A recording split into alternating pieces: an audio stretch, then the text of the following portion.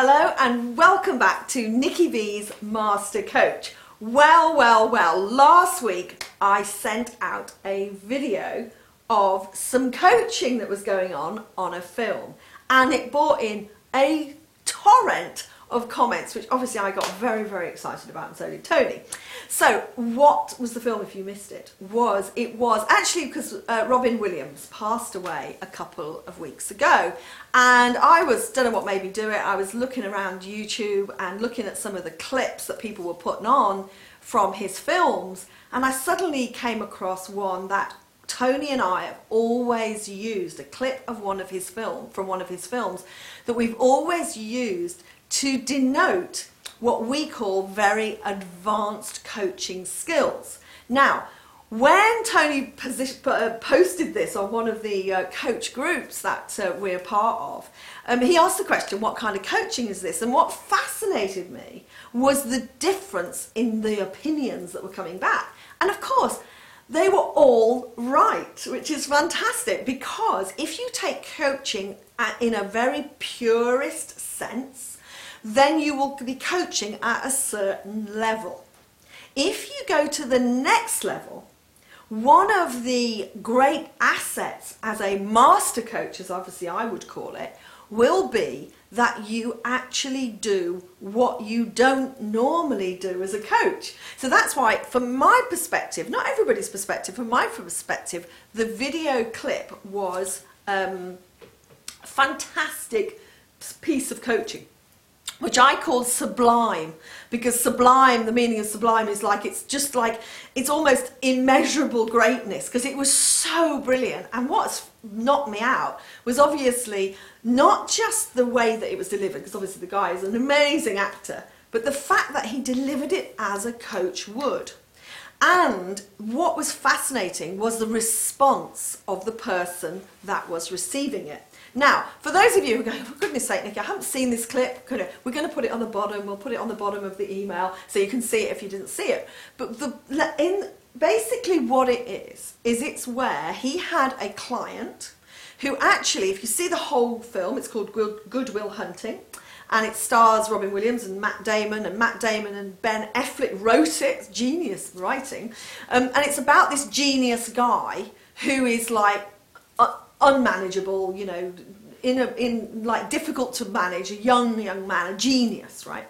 And they take him to all these different therapists and all these different people, and nobody can do anything with him until they take him to Robin Williams. Now, Robin Williams is actually called a therapist. He's not called a coach.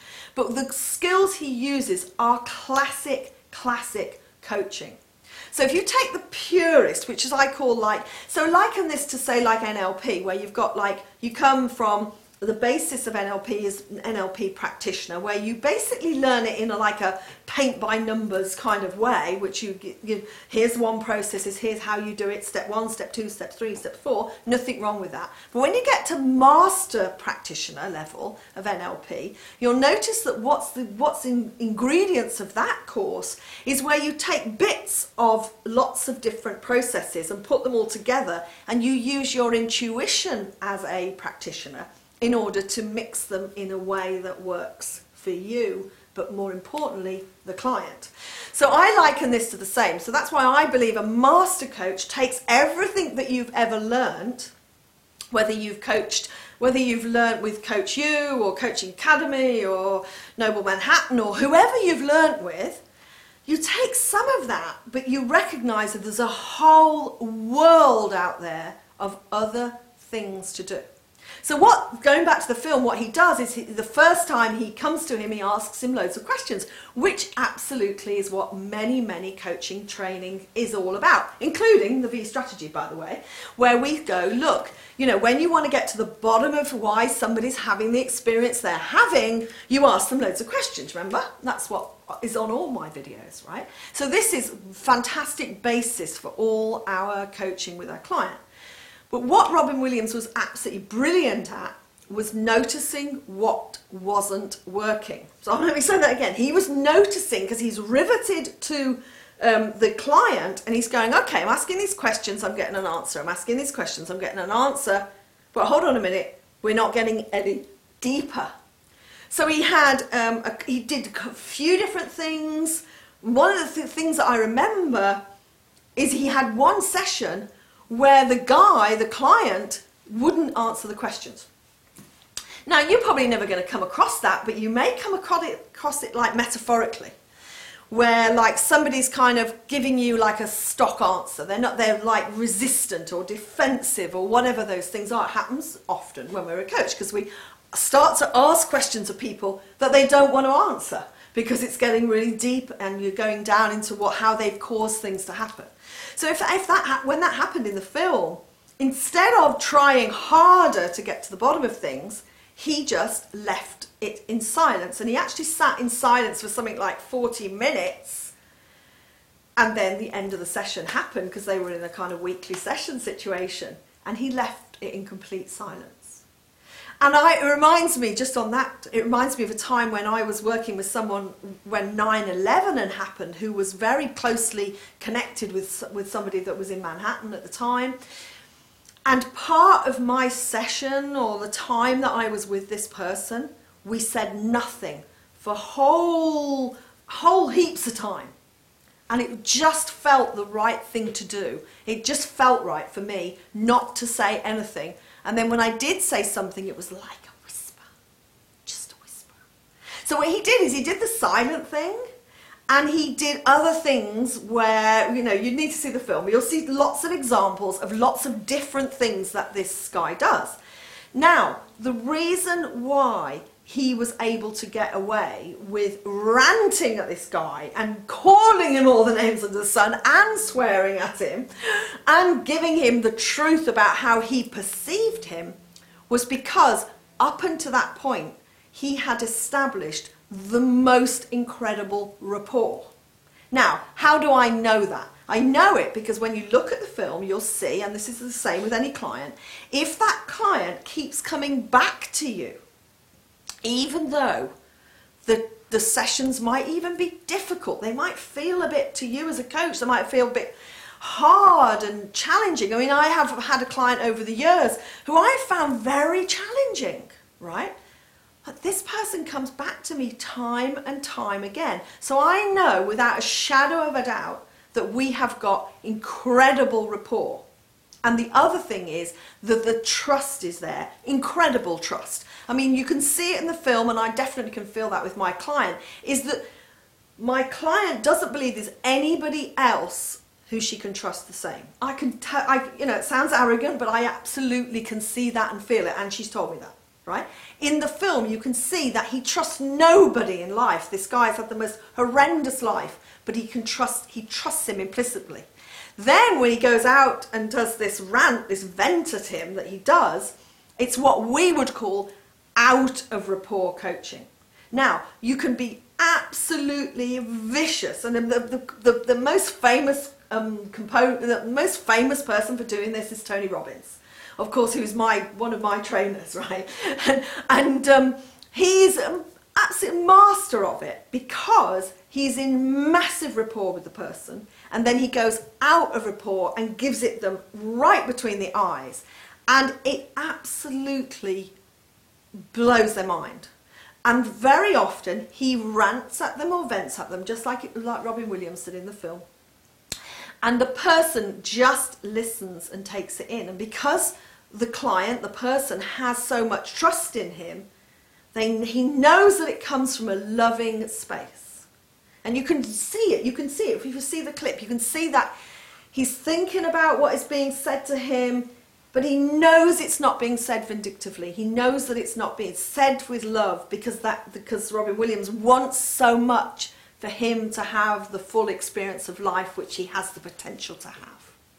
And so when, if you're one of those coaches who goes, no, that's not coaching, it's not good, it's absolutely terrible, it's judgmental, it's out of rapport, it's all those sorts of things, I just ask you to be open to the fact that as long as you have been, as you are, in absolute rapport with your client, that you can do pretty much anything. And sometimes it takes more than what I call the normal level of coaching. It takes so much more to shift that person, because maybe they are unresponsive, maybe they are frightened, maybe they are really defensive, maybe they are really kind of non-responsive. So sometimes you have to kind of give them something that makes them sit up.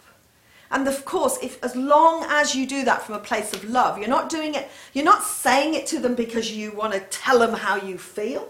You're telling them because you're saying to them, this is what I see. One of the words he says, I don't see a mature, like confident man. I see a scared kid, right? And of course, this is, from the purest sense of term, is not coaching. Not great coaching. For me, it's sublime coaching, because it's like being willing to go wherever you need to go. Now, one of the things that we do at Master Coach is we teach those skills. We teach the skills that I learned and Tony learned from people like Tony Robbins, who literally teach you out of the box, non-taught skills. And that can be anything from learning how to really trust your intuition, that whatever comes out of your mouth comes out of your mouth for the client. It could be using props. It could be using another person. We have one great coach who actually got a member of the public to give somebody, a client, feedback. And when we heard about that, we went, my God, that's scary, But of course, guess why it worked? Because the guy knew what he was doing as a coach, he trusted his intuition, and he knew that the client needed something to shock him out of the stuck defensiveness, the stuck responses, the stuckness. And when you, sounds crazy words to use, when you love someone enough to be prepared to give them a bit of a shock sometimes, then you really are giving them your all. Because you're not frightened, you're not holding back as a coach and going, I couldn't do that in case it doesn't work, or in case it goes wrong, or in case that person takes umbrage.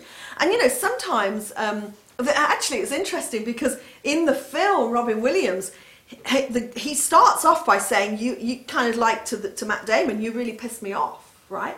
And I've often, had people that have been on our Master Coach program going like, sometimes, Nikki, I feel a bit irritable with my client. And I go, look, it's okay. And they go, what? You're sure it's okay to be irritable? And I go, look, here's the thing. Irritability or like frustration may come from you being just as frustrated as they are, because don't forget, the client's there frustrated with their life or their problem, right? So a little bit of frustration in you may bring out something much more powerful and much more likely to move that person.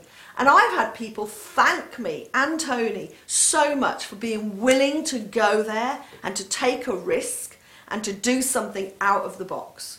And so that's why I'm so glad I sent that video out, because it brought up so many people's stuff, as it were, because they were going, no, this is how you can be safe as a coach. It's like keeping it, for me, under a, it's like keeping it in a box and saying, right, as a coach, you have to follow these rules and regulations, and you must never violate those at all. Whereas I go, look, here's the next level. The next level where you can shift, you can create change in people, you can, you're the catalyst, you can facilitate their movement. I mean, they have to do it themselves, of course, but you can break their patterns, you can leverage them, you can you can absolutely create that change or that environment for change if you are willing to come out of your own box and go into some other place where your intuition takes over and you're willing to do, as we always say, whatever it takes to serve that person. And one of my favorite examples of this was, we had a Master Coach event and we were teaching coaches how to deal with someone who was in almost hyperventilating, really terrified, and really upset and very kind of emotional about something. And there was one of the coaches who was willing to be the client, as it were, got herself into an extremely, bad state. And the other coaches basically stood around going, well, kind of like, what do I do with this? She's kind of almost hysterical. you know. And I was kind of watching and thinking, well, what are they going to do? What are these different coaches going to do? Who's going to step up? And what was fascinating is that actually none of them really knew what to do at the time, and maybe that's why they were on the course, learning how to deal with somebody who's hysterical. So I said to Tony, please can you go and demonstrate? And of course I never would say to Tony, here's what I think you should do, or here's what I would do, because guess when you decide what to do? When you're doing it. You don't go, oh, I know what, I need to do this with them. You move towards them, you look them deep into the eye, and you let something happen. And Tony was absolutely brilliant. I mean, the other coaches and I stood there with our mouths open, because he actually was quite, I'm going to use the word aggressive. He was quite kind of aggressive with her. He was kind of like quite physical with her. He kind of went, come on, you know, and he kind of really gave her like a, you know, like a shock. And she immediately stopped and she went, oh my God, you know, like I realised that I have done that all my life. From when I was a little girl and I was scared of my father, I would go hysterical. When I was older and a teenager and I didn't think get my way, I would go hysterical. Since I've been married and didn't go the way I liked it, I would be hysterical. With my children, if they didn't do as they're told, I would be hysterical. This woman's in her late 50s. She's been being hysterical for the whole of her life. But nobody, no other coach, no other trainer, no other person had ever had the guts to be physical with her about it. They'd all moved away from her. And Tony was kind of, come on, you know, do it, and sort of encouraged her to do it even more. And of course, it's like what they call immersion therapy. And actually, she just went, I can see that, you know, I'm completely doing this to myself.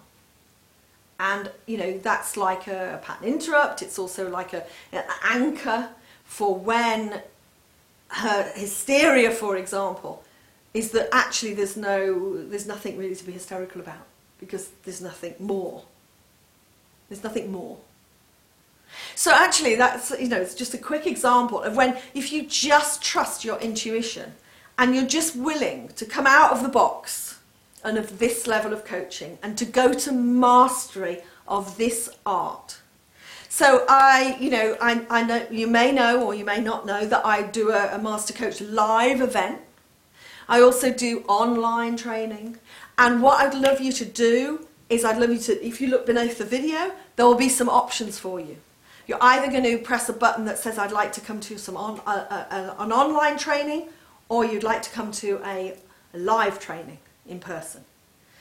Both of those are going to give you the next level, the mastery, the things to do that are going to take that client to a place that they would never be taken by anybody else. And remember, the most important thing is they've come to you and they trust you.